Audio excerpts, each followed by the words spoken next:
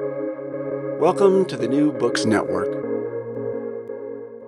Welcome to New Books Network. My name is Clayton Gerard. My pronouns are he, him, and today I'm here with Dr. Joseph Plaster, author of Kids on the Street, Queer Kinship and Religion in San Francisco's Tenderloin. In Kids on the Street, Joseph Plaster explores the informal support networks that enabled abandoned and runaway queer youth to survive in Tenderloin districts across the United States.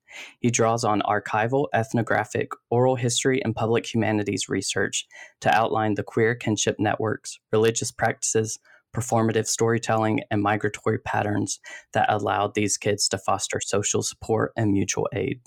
By highlighting a politics where the marginal position of street kids is the basis for a moral economy of reciprocity, Plaster excavates a history of queer life that has been overshadowed by major narratives of gay progress and pride. So thank you so much for being here with me today, Dr. Plaster. I wonder if you'd begin the interview by telling us a little bit about yourself. Sure. Yeah. Thanks so much for having me. At this very moment, I am in Baltimore. I'm sitting in a room on the Homewood campus of Johns Hopkins University. And my position here at JHU is curator in public humanities and director of the Winston Tabb Special Collections Research Center for the Sheridan Libraries. So in that capacity, my job is to cultivate a kind of exchange of knowledge between the university and the greater Baltimore region through performance, oral history initiatives, a lot of community engaged courses. So I teach for the program for the study of women, gender, and sexuality, the program in museums and society. I went to undergrad at Oberlin and then moved to San Francisco right after, where I started this book project as an independent historian. And my first fiscal sponsor was a small nonprofit archive called the GLBT Historical Society. Awesome. Thank you for that little introduction. Just to start off, I wanted to say that I found your book to be very powerful. It deals with a lot of topics that I've been exploring in some of my research and spotlights some issues that I think should really be at the forefront of a lot of conversations in academia and other areas of research and public engagement. So to start off, do you mind telling us a little bit more about how this book came about for you? Sure. This project has been a long time coming. Like I just mentioned, I started it after graduating from undergrad at Oberlin, moving to San Francisco, and just kind of walking around the city as a young person, still trying to figure out what it meant to be queer, how I could be queer, how I could develop my own kind of kinship networks in a new city. And for anyone who's been to San Francisco, it's the city of a lot of distinct neighborhoods, and that was especially the case when I was first exploring the city, which was around 2005. And there were a lot of gay neighborhoods too. So I would walk around the gay Castro district, which didn't necessarily call to me. I'd walk around the South of Market, which had a really vibrant leather BDSM scene, which I thought was exciting. And I definitely spent time there, but I felt called mostly by the world of Polk Street and the Tenderloin. And, I write in the introduction of the book that I first kind of romanticized it as a space of outsider culture. And I think that's true, but there was something to the public queer cultures there that were so exciting, so kind of counter to all of the norms I was trying to think through and reject at the time, especially as someone who had grown up in a pretty conservative town in Florida. So, I just hung out at the streets, danced at the bars, and it started shaking me out of these kind of familiar grooves that I was in, kind of helped me imagine new ways of living. And at the same time, the city was rapidly gentrifying due to the dot-com bust and boom. And a lot of new residents and business owners in the Polk Street area were closing down the queer bars. They were policing away a lot of the queer populations and just completely demolishing what was exciting to me about the queer Polk Street. So I wanted to document that history before I felt it was going to be swept away, and started doing this work as an independent historian outside of the academy. So originally, I thought I could kind of chart the history of the Tenderloin as a dispassionate observer and create a nice chronology, write it all up in a tidy little narrative. But being in the Tenderloin, and I'll talk a little bit about what the Tenderloin looked and felt like, was kind of like this whirlpool that picked me off the ground and threw me around and completely shattered what I thought I knew about queer politics, what I thought I knew about historical methods, what I thought I knew about just sociology more generally. And so I had to invent new ways of doing research in a way that felt community engaged, in a way that felt ethical, in a way that felt like it wasn't completely exploitative or self-interested. Awesome. Thank you for that little overview. I think you definitely capture how, such a history in these places isn't a tidy little chronology. And I also really appreciate the parts where you highlight the community engagement involved in your project. It's really important to have those kinds of voices of lived experience informing this research. So to set the scene a little bit for our discussion, can you provide a little description of Polk Street and also what you mean by the term kids and their performative economies that you trace throughout the book? Sure. Yeah. So the Tenderloin is in the downtown of San Francisco. If you view it on a map, it's this kind of triangular piece of land. It borders Market Street, which is the city's main thoroughfare, and it's situated between some of the wealthiest parts of San Francisco. So like the upscale Union Square shopping district. It's kind of a retail corridor of Powell Street, and then the seat of city government at Civic Center. And then on to the north, there are a lot of the big name tech offices that moved there when they were given significant tax breaks by the city.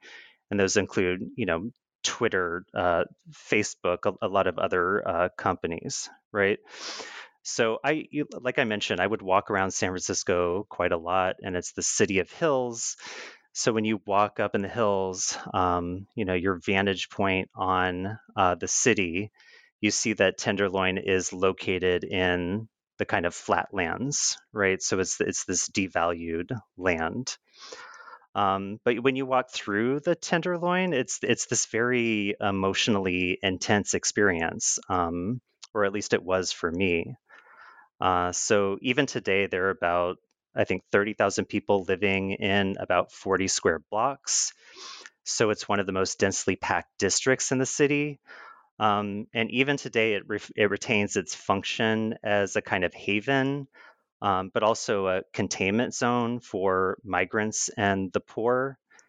So it's saturated with a lot of old stock housing dated to the early 20th century. There are these rescue missions, porn theaters, dive bars, but also a lot of nonprofit organizations that house residents on public assistance, the formerly homeless, etc.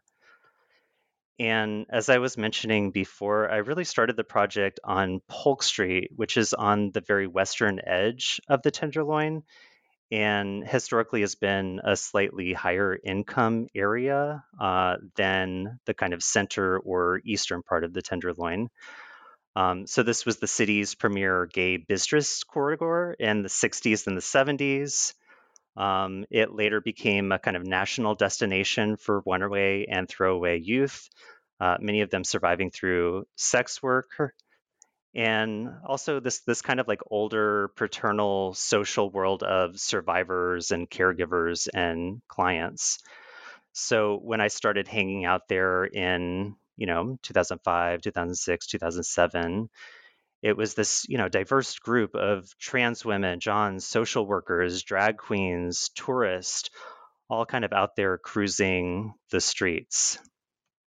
And, as I mentioned, I wanted to approach this project ethically and in a way that would not further marginalize or exploit very vulnerable populations. So I started with this large-scale oral history project and recorded, probably about 60 oral histories. And my goal was to use those stories that I recorded to intervene in a lot of the debates that were happening at the time about gentrification, about the kind of forced closure of queer and trans clubs, and about the criminalization of the homeless, right? So I worked with my informants to create all these audio portraits, to organize listening parties, exhibitions, radio documentaries, and kind of mediated neighborhood dialogues in an effort to shape the conversation that was happening about the gentrification of the neighborhood and the essentially the death of what had been the queer Polk Street area. And at the same time, I was doing a lot of archival research. So I started working at that tiny little nonprofit called the GLBT Historical Society, which had an archive in the south of Market. And the archivist gave me a key. So I would go there late at night, like 10 p.m., 11, while nobody was there, and just kind of like pull boxes from the stacks and commune with all the queer ghosts in the archives.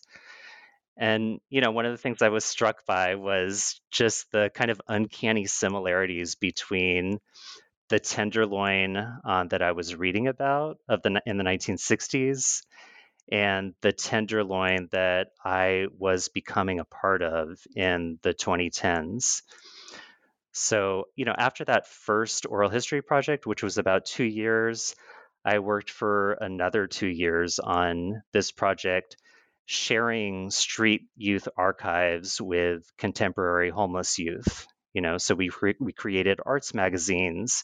We held all these intergenerational dialogues. We organized walking tours and reenacted street protests from the 1960s, right? And so all of that was meant to push back against the criminalization of unhoused people at this time, and especially queer youth, through laws that had recently been passed, like Sit-Lie, right?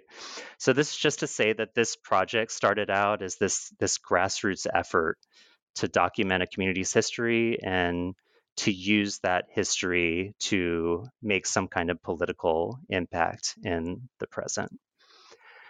Right. And so to answer your questions about, the terms kids, as I was doing all of this work, as I was hanging out on Polk Street and in the Tenderloin, mm, as I was pulling documents in the archive, I heard the term kid, kids on the street, girls, boys, quite a lot, right? And so this is the way that many of the people I was interacting with were describing themselves. So ultimately, I found that, kids are usually teenagers through their early 20s, but the term doesn't necessarily refer to chronological age, right? So I found this gay bar rag from 1966 that read, "The phrase kids on the street can mean of any age from 16 to 60. One of my informants, a street minister, told me about like 30-year-old guys on Polk Street who call themselves kids. So ultimately, I found that, instead of chronological age, kids on the street refers to a person's role in the Tenderloin's intergenerational sexual economies and kinship networks. Kids are those, regardless of chronological age, who perform a kind of youth to stimulate desire in potential clients. Kids are people who are cared for, both materially and emotionally, by people who identify as mothers, fathers, aunts, uncles, etc. And the term may have originated with migratory hobo cultures. So you look at studies of hobos in the early 20s, and they describe in detail the relationships between older men who were known as wolves or jockers, and then younger men or adolescents, who were often referred to as chickens, punks, or kids. Right. So, in other words, I found that people in tenderloin districts often approach these kind of age categories not as fixed, but relational and performative. So eventually, through when I enrolled in graduate school and started working on a dissertation, the project became this exploration of the politics and the kind of informal support networks that street kids developed over time, not only in San Francisco's Tenderloin, but in Tenderloin districts around the country. And the conclusion I came to, which I present in the book, is that street kids in Tenderloin districts created this politics of reciprocity and mutual aid, as early as the 20s and most likely earlier. So, in really basic terms, reciprocity just means you watch my back and I'll watch yours. And so they developed this kind of politics of mutual aid, not necessarily because they were heroic or altruistic, because it was just a necessity for mutual survival. And this kind of politics, I argue in the book, permeated the entire street scene, right? And then the second part of that argument is that street kids developed ways to instantiate and kind of embody this politics of reciprocity through a lot of different performative practices. So that included religious ritual, the creation of street churches, the creation of these specific queer kinship networks that people called street families, sex work even, and then these wildly creative storytelling traditions that I picked up on as an oral historian.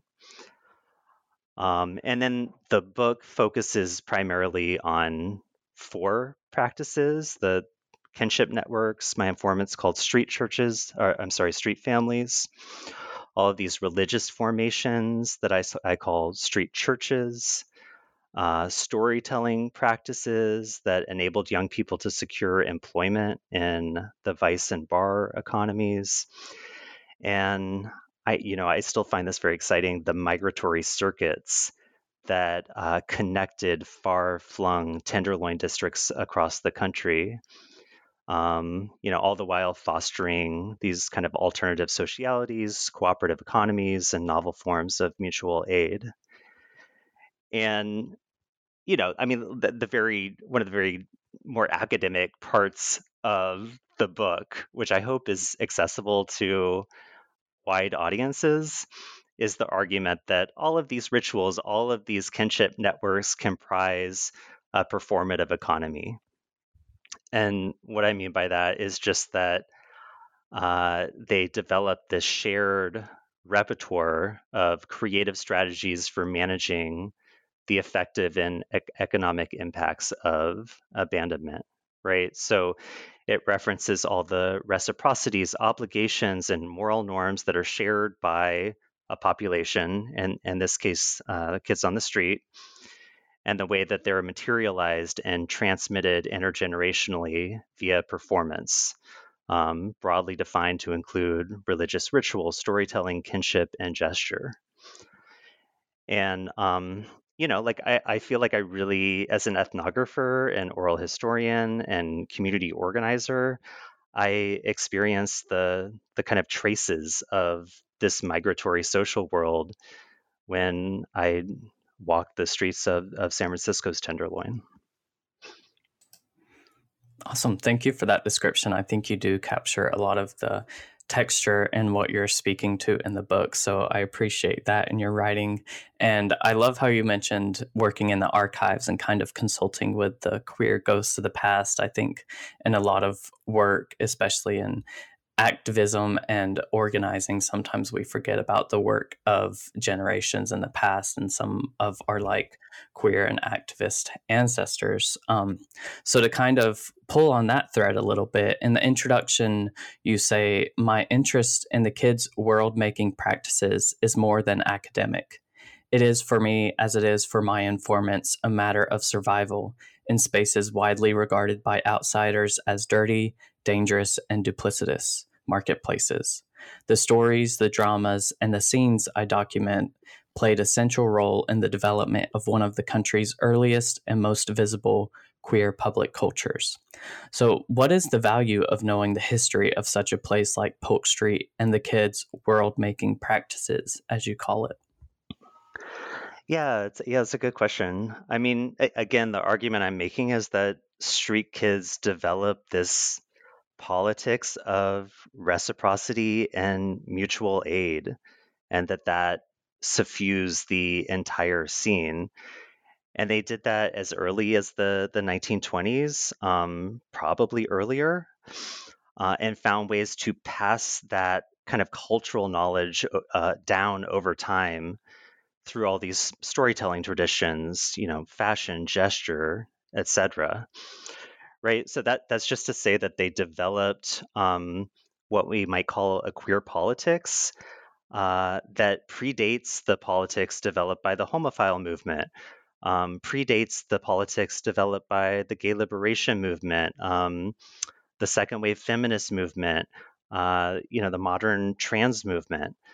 But the politics they developed has really been overshadowed by these newer forms of activism. So I'm hoping that one of the things this book can do is, you know, present these survival strategies, these ways of being in the world, defined by mutual aid, and that those can be a kind of political resource in the present. Awesome. Yeah. And to go off of that, I think there's also a tension, kind of, as you mentioned before, as going to communities like these and like kind of romanticizing them. And you write against the impulse to revise or romanticize these periods of histories and to quote, insist on liberation where there may have only been survival. How did you approach this task and what helped you with this intention? Yeah, and I'm not sure that I knew that I had an intention to do this when I set out. Like I said, when I started hanging out there, I really romanticized it as this space of outsider culture. But I think if you're doing ethnography and oral history, especially, in addition to archival research, it's hard to remain naive for very long. So, it became very clear as I was just kind of hanging out and forming relationships that there was a lot of exploitation. There were a lot of predators. There were a lot of dark things happening. And my narrators, too, when I talked with them, often talked about the kind of paradox of these spaces, like they were at once havens, but also, kind of zones of abandonment and containment, right? So that's just to say that my informants were my first theorist. I was also really influenced by Elizabeth Pavanelli, who has a beautiful book, Economies of Abandonment. And I'm just going to read a little bit from her book, right? So one of her arguments is that critical theory and progressive activism, quote, invest in the endurance of life and spaces of state of social abandonment because they consider these spaces capable of providing a potential for cultivating a new ethics of life and sociality. But if ethics is not merely a state of reflection, but also action, then our ethical relation to life within these extremes forms of potentiality is fraught, to say the least. The life worth living is not necessarily found within these zones of maximal potential because the zones create such reduced conditions of life that the political desire for them to spawn or foster alternative worlds can seem naive at best and sadistic at worst. So, that when I read that section of her book, especially, the ideal that, we look to these spaces as outsiders and academics and hope that they're going to show us these alternative worlds. There's something, on the one hand, either naive about it or even sadistic. So, I've tried to show throughout the book that, yes, I mean, street kids developed at best this politics of mutual aid, um, but they could help one another while also harming each other. They could victimize while also being victimizers, which is just another way of saying it's complicated. Yeah, thank you for speaking to that complexity and also sharing that bit. So, to kind of shift a little bit towards some of the methodology you use, I love how early in the book you mentioned that River, one of the street pastors you worked with, insisted that you pay each person he arranged an oral history with $10. Can you share about why this was significant and also significant to include in the book? And do you have thoughts about what this meant for the researcher participant relationship that you had? Meaning, like, were you concerned about it introducing another dimension of power imbalance in the dynamic, or was it justified as a way to compensate people for the emotional labor they were doing? I know there's probably not a black and white answer of one or the other, but I think it's interesting to speak to because paying people isn't always something that you see in more like ethnographic research, or at least seeing discussed. Right. Yeah, I think increasingly among oral historians, there's an acknowledgement that in certain cases mm, it's a kind of ethical choice to pay informants, but I think you're right. It's not something you always see in ethnographic research. But yeah, I mean, River Sims was one of the first people I met on the street. He was a former hustler who had reinvented himself as this kind of queer punk minister. He wore, leather jackets, and we went out on the street and served food to the kids. Um, so yeah, even my relationship with him was really transactional. He told me that he'd arranged these oral histories with the boys, the kids, in exchange for my volunteer work for his ministry. Um, so, I would prepare meals with him in his SRO apartment. We would drive it to Hemlock Alley. I would help him unload his car and kind of serve a meal to the kids. And then, yeah, he insisted that I provide $10 for each kid. And he also gave them, clean socks.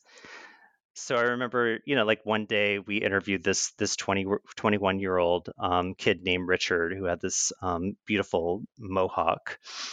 And Richard started telling this story about coming to Polk Street at 15. Like he was dropped off in front of this trans club called Divas, and all of the trans women quickly took him under their wings, shared their food and money. They made sure he found a place to stay. They made sure that if he needed a shower, he could wash himself, or if he needed clothes, they would take him to Goodwill, etc. So at the end of that interview, I gave him $10. River handed him a kind of pair of clean socks. And, like when I started recording, when I started the project, I worried that all of these transactions, the cash for the interviews, the volunteer work for River, would somehow cheapen the authenticity of the historical narrative I wanted to write.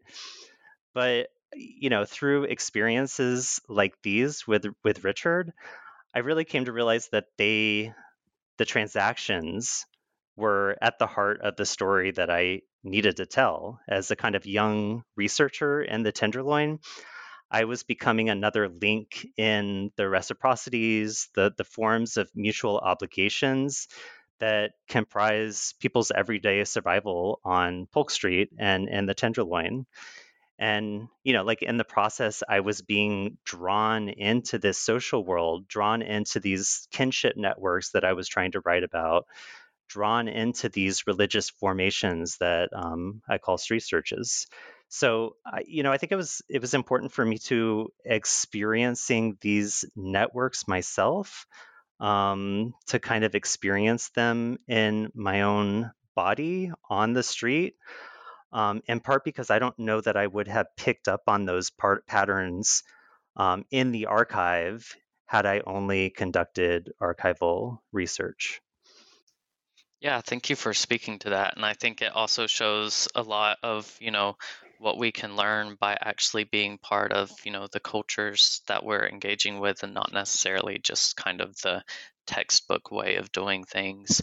I'd love to continue following this thread that you mentioned for Richard's story of like him coming to the Tenderloin and how he kind of became part of these street families. And you talk about how for the kids in the Tenderloin, home is not necessarily the middle class sense of a quote private domestic sphere, but instead are extensions of the street scene.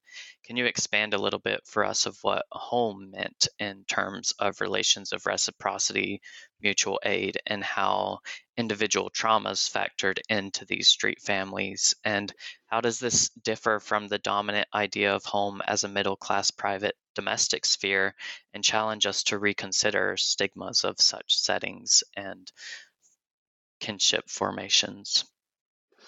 Sure. I mean, I think that the single room occupancy hotels were often home, but they were extensions of the street scene, which is just to say that people were coming in and out of the hotel rooms and out onto the streets constantly. There was this constant movement back and forth.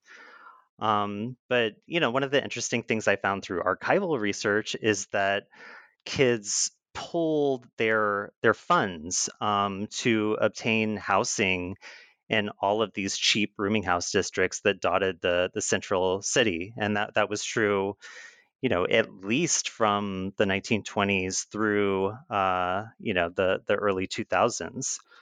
And in these spaces, the veteran street kids initiated newcomers and, taught them how to hustle, how to avoid the police, how to share resources, how to become part of this world that was based around the kind of ethic of reciprocity.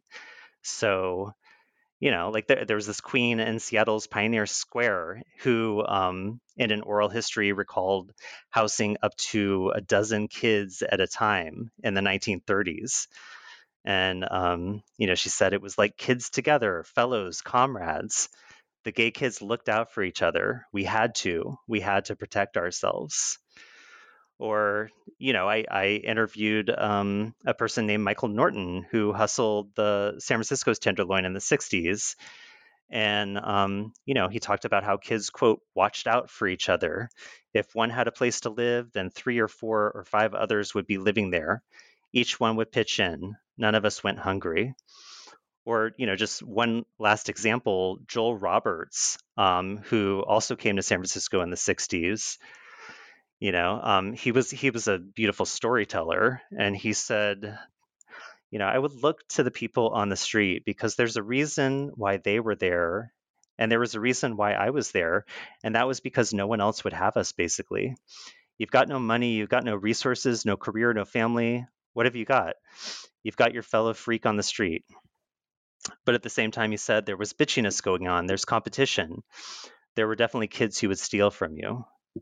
Right. So, at best, this kind of pooling of funds and housing, just like creating new kinds of home for mutual survival, is an example of the politics of reciprocity that I chart in the book. But then, Joel reminds us at the same time that there was that competition. There were those kids who would steal from you. So again, it's complicated. Yeah, it's complicated. I think that's a great way to just sum up everything. I'd love to continue talking kind of about this formation of street families and also what you consider to be street churches. And we've talked a little bit about the street minister River. I'd love to continue talking about his story and which he shares about his son as well, which is honestly a very emotional narrative. My first impression was that it felt kind of like an inversion of the biblical prodigal son parable, which, for those that may not know, it's a story where a son leaves his wealthy father and eventually loses all his money. He then lives in awful conditions and realizes he could return to his father's house as a servant and receive better treatment. And when he does return, he is celebrated by his father instead of being punished. So, would you mind sharing a little bit about River's story pursuing his son and possibly speaking more to the syncretic religious practices of Polk Street? And like, how did street churches invert some religious practices and ideals, specifically thinking of the antagonisms of Christian church and those like Kids on the Street?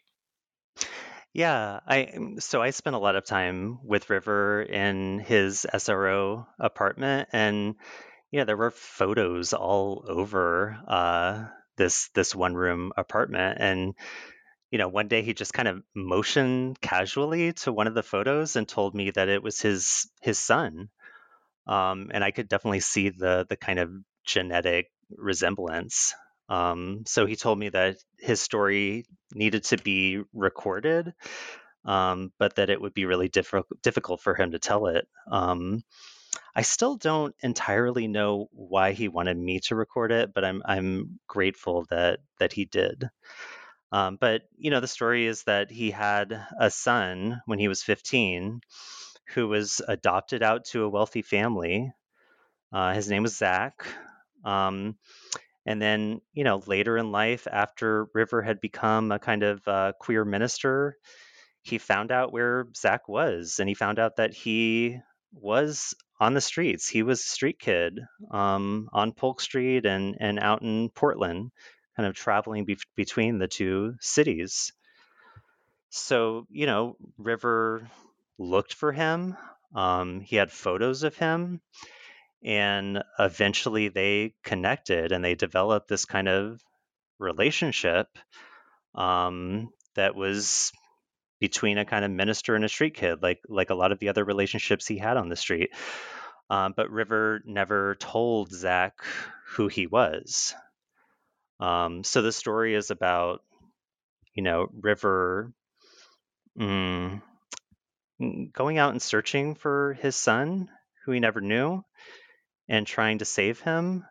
And I think I'd rather people read the story in River's own words or listen to the story. It's actually available online if you search for a radio documentary called Polk Street Stories.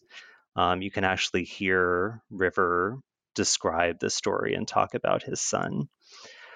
But like the more I was, spending time in the Tenderloin and in the archive, the more I found other people who were just kind of uncannily similar to River, right?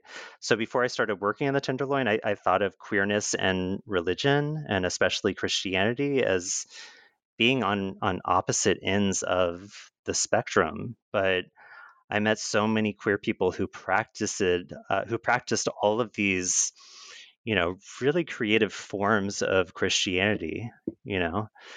So Joel Roberts, for example, who was one of the organizers of the street youth organization Vanguard in 1966, talked about Christianity offering him resources for managing the abuse he experienced at home. So he told me, quote, "I don't have happy memories of my family, but while I was living it, I made it happy. I think that's part of why religion attracts me, because you get all of these religious stories of people turning something good out of something bad. Catholicism was a story about a man who was persecuted, beaten, and crucified, and somehow ended up being the winner. right? So I love that line. And I think he has expressed more or less the argument I make in the book about religion, that it wasn't only a kind of source of economic support for a lot of people living precarious lives. Catholicism, in particular, offered this kind of powerful critique of the moral order that cast queer street youth as unclean, as damaged, as deserving of abandonment, right? So I found this whole kind of like queer religious subculture that drew on scripture and ritual and kind of mobilize this Gothic Christianity to devalue the rich and powerful and ascribe the greatest worth to, the people in the Bible identified as the least of these. And a lot of these queer ministers, too, used scripture, ritual, to reinterpret collective experiences of abandonment as these sources of power, which fueled their kind of path-breaking activism. And I'll just go back to Joel Roberts again, is such a beautiful storyteller, who told me, as he was beginning to think about organizing street kids through this organization, Vanguard, I felt hurt. So of course, identify the people. So of course, I identify with the people who are wounded, not with the person who does the wounding. I don't identify with America, and suddenly I got all these beat writers who also don't. And I've got the gospel. Jesus again is a big loser, and that's his appeal. Right. So there's an entire chapter I have devoted to these street churches, which were, essentially kind of queer religious undergrounds that developed their own seminaries that ordain street kids into those seminaries and churches, and then, went out on the street to provide food, housing, referrals, and as such were, one part of that kind of ethics of reciprocity and mutual aid that define the entire street scene. Yeah, thank you for sharing about that. And you've alluded a couple times to the activism that was going on during this time. So I'd love to continue talking about that a little bit more. And earlier you mentioned the street sweeps that happened in the 60s and the 2010s. Would you mind telling us a little bit about that demonstration and the fact that two different generations of activists used the same premise? Like, what was the goal for those kinds of things? Yeah, well, I mean, I've mentioned Joel Roberts a few times, who was one of the people that organized this organization, Vanguard. And one of the most iconic actions they organized was in response to police sweeps of the Tenderloin. And those sweeps kind of figured the street kids as trash to be swept out of the neighborhood in the service of redevelopment campaigns. But all of these kids, this night, instead they took up brooms. They held signs that read "All trash before the brooms," and they created this really brilliant publicity opportunity, and were able to make this kind of public argument that they were not trash that should be swept away, but people with value who could contribute to the health of the Tenderloin district. Right. So in 2011, I think I've mentioned before, I worked with a lot of other people. This minister named Megan Rohr, this activist named Mia Too Much, and we presented archival materials, especially related to Vanguard, to contemporary homeless youth. And, we talked about the policing of vice in the 1960s. We talked about Vanguard's efforts to foster community dialogue, to use activism to push back against the policing of public space. And the young people we were working with, were especially upset about this new law that had been passed in San Francisco called the Sit Lie Initiative, which criminalized sitting and lying on the city sidewalks. And so one of the things we did through this project, which the young people themselves proposed, is that we reenacted that original street sweep from 1966. And so in 2011, a group of young people pushed brooms down the streets of San Francisco's gay Castro neighborhood and chanted, we won't be swept off the streets, and housing equals safety.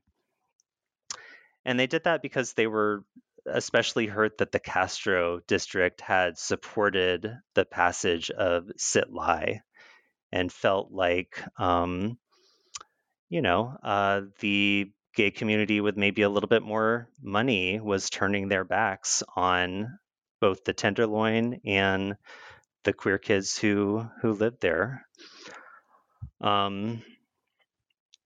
So Mia Too Much at a kind of rally after that action said, across the country, queer youth flock to the Castro, but in the neighborhood, poor homeless people have a very bad rap, and they get harassed constantly by the shopkeepers. We were there to show this is our neighborhood too. We have an investment in this community, and we're going to sweep the streets of trash, not of people. So, I think like recreating this action that took place 50 years prior was really moving for contemporary youth. And at the same time, it was disempowering that they were still protesting these laws that keep poor people down and keep queer people down in a city that's supposed to be a kind of safe haven. I write quite a lot more about that project in the book, but the basic idea is to attempt to use archival material, historical material, to make some kind of political impact in the contemporary moment. Yeah, thanks for going over that. I think it's very powerful to hear about such demonstrations, and also, kind of like you mentioned, discouraging to hear about how a lot of these issues persist. But I appreciate you highlighting the entanglement of a lot of different issues and regimes of oppression, such as poverty, or like how race factors into these issues that impact the lives of queer youth and unhoused populations. To continue going on this discussion of activism, I'd love to talk a little bit more about Vanguard, which you've spoken to a little bit about. At one point, you were tracing the history of Vanguard, and you experienced some conflict from competing claims of who founded the organization. Would you mind talking a little bit about the desire for authority and social status that these encounters suggest, and how this is connected to Vanguard's focus on economic and social inequality in their work? Yeah, so I ended up conducting oral histories with 3 former organizers of Vanguard, and they were really unlike any other oral histories I had conducted before. I mean, like people leapt up and started dancing during the interviews. Like another person just started reciting poetry, they were very emotional interviews as well. They kind of confessed the anguish of losing so many friends on the street, or they, expressed anger they still felt at their parents, right? But one of the things that happen is that conflict erupted when 2 of my informants demanded that I recognize them as Vanguard's sole founder, which put me in kind of an impossible position, right? So when I told one of the narrators about the competing claim, he became enraged and cut off communication.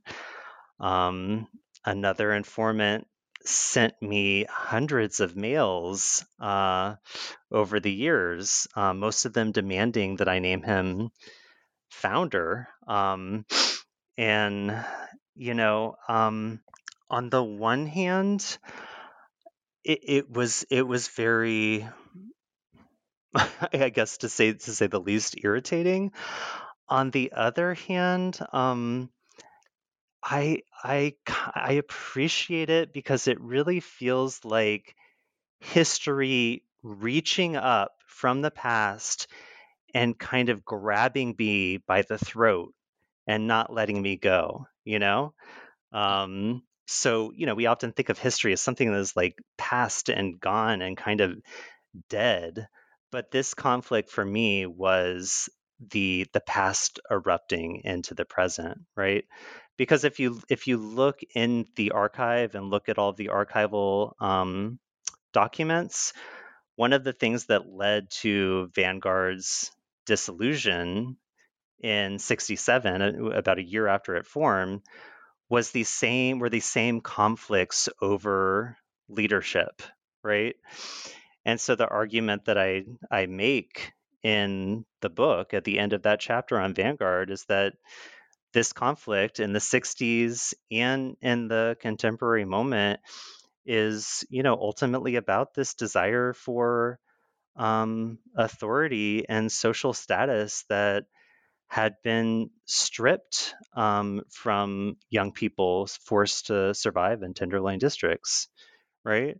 And I think that this is probably especially true for young white males who had been stripped of the kind of cultural authority that was supposed to be reserved for them.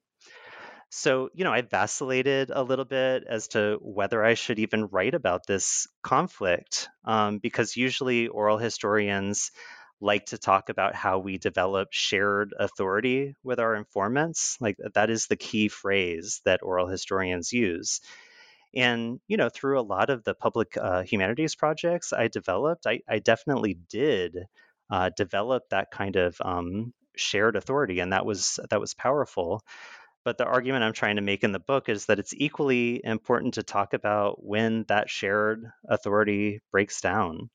And it's equally important to approach that as evidence that can shed light on not only on historical subjects, but the contemporary moment. Yeah, thank you for speaking to that. That was a very vivid picture of what goes on, and I appreciate you sharing about some of the complexities that these encounters bring up.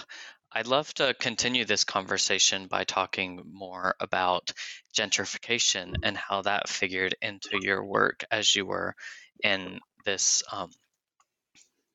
and as you mentioned before, San Francisco and the areas of Polk Street and what was the Tenderloin. So, speaking to the moral economies and gentrification, you say, quote, "What is at stake in the transformation of districts like Polk Street is our ability to remember the politics of mutual aid that once defined the migratory scene and to imagine new ways of being and becoming."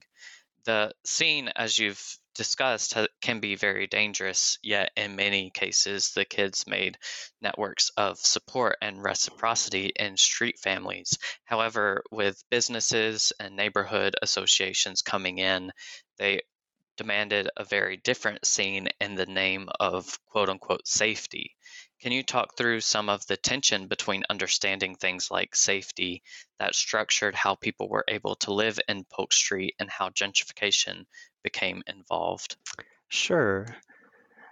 Yeah. I mean, as I mentioned, I recorded more than 70 oral histories with people on the street. And one of the things those enabled me to do was document all of these non-biological queer kinship networks or family structures, right?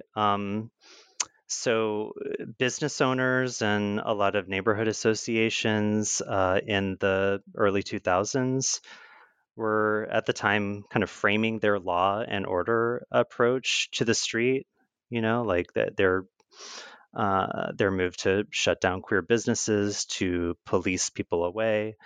They didn't want to frame that as gentrification. They wanted to say that they were promoting safety and cleanliness. And a lot of people justified their actions by appealing specifically to the safety of families and children. But that this kind of first public humanities project that I worked on, where I interpreted the oral histories through listening parties, through exhibitions, through radio documentaries, etc. The whole point was to challenge these claims that people were promoting safety and family by, promoting alternative understandings of both of those both of those concepts. By presenting these kind of counter narratives drawn from the oral histories I have conducted, right? So basically, if developers in the city at this time claimed that they wanted to make the streets safe for families, the oral histories I recorded, essentially said, well, safe for whom and whose families? And I hope that the book itself builds on that project by outlining not only the kind of kinship networks that existed on Polk Street and in the Tenderloin in the 2010s, but showing what a long history they have in the country as a whole. Yeah, thank you for discussing that. And in the conclusion, you talk about a mural project that I think encapsulates your point about gentrification and how history of the kids on Polk Street is being whitewashed and sanitized by different business interests. Can you share some of that example and speak to the politics around remembering and forgetting queer and trans history? Sure. Yeah. I mean, the mural project I think you're talking about was initiated by the Mayor's Office of Economic and Workforce Development in collaboration with the Neighborhood Association on Polk Street that was blamed for a lot of the gentrification at the time. So they decided that they wanted to, at the same time that they were sweeping the queer Polk away, they wanted to commission 2 murals depicting Polk Street's queer history. And they actually did commission 2 artists to create those murals, but when the artists unveiled their mock-ups, the association meeting members were completely outraged. One of them, depicted thousands of people marching to City Hall, Jose Saria, protesters clashing with the police, which is a fairly accurate depiction of what Polk Street was. Another depicted a hustler, among other subjects. But the people who commissioned these murals did not want to highlight that kind of history on the street, and they quickly shut down that entire project. So, I mean, the explanation for this outrage is pretty clear. Business interests were trying to transform Polk Street's historically seedy image and kind of redevelop the street. They didn't want murals depicting sex workers or riots. They wanted a kind of whitewashed history that would demonstrate their embrace of diversity while also furthering their redevelopment agenda. So Ron Case, who is the co-founder of the Neighborhood Association, in one of the newspaper articles from the time, they asked him what did they want the mural to actually depict, and he said something beautiful like flowers, right? So yeah, I think you're right that this encapsulates the point that I'm trying to make in the conclusion, which is just that the city redevelopment interests, neighborhood associations have succeeded, at least on Polk Street, of demolishing a lot of what remained of the queer folk. And at precisely the same time, they have begun acknowledging and memorializing that history through, museums, historical districts, murals. They've renamed streets after transgender icons, etc. Right. So my argument in the conclusion is that this is not a desire to remember what has been lost. This is an example where powerful interests are kind of appropriating the history of street kids beyond recognition and using it to kind of serve their own economic and political aims. But having said that, cultural memory is pretty resilient. I think that people will continue to pass down the kind of politics of mutual aid and performance in any way that they can. And I'm excited to see what the future of the queer tenderloin looks like. Yeah, thank you for that. I'm definitely excited as well, and very grateful for you and all the people that were involved in your research for helping document these generations of activism and resiliency and, the politics of mutual aid that you've spoken to. So thank you for this work that you've done. Has there been anything that we haven't had a chance to touch on that you would like to speak to before we wrap up? I don't think so. Yeah, thank you again for inviting me to this interview and for asking some really compelling questions. Yeah, of course. Thank you so much, Dr. Plaster. I've really appreciated our conversation and being able to read your book and dive into some of the history and experiences of the queer Polk Street. So thank you for sharing this work with the world, and I really appreciate you joining me today.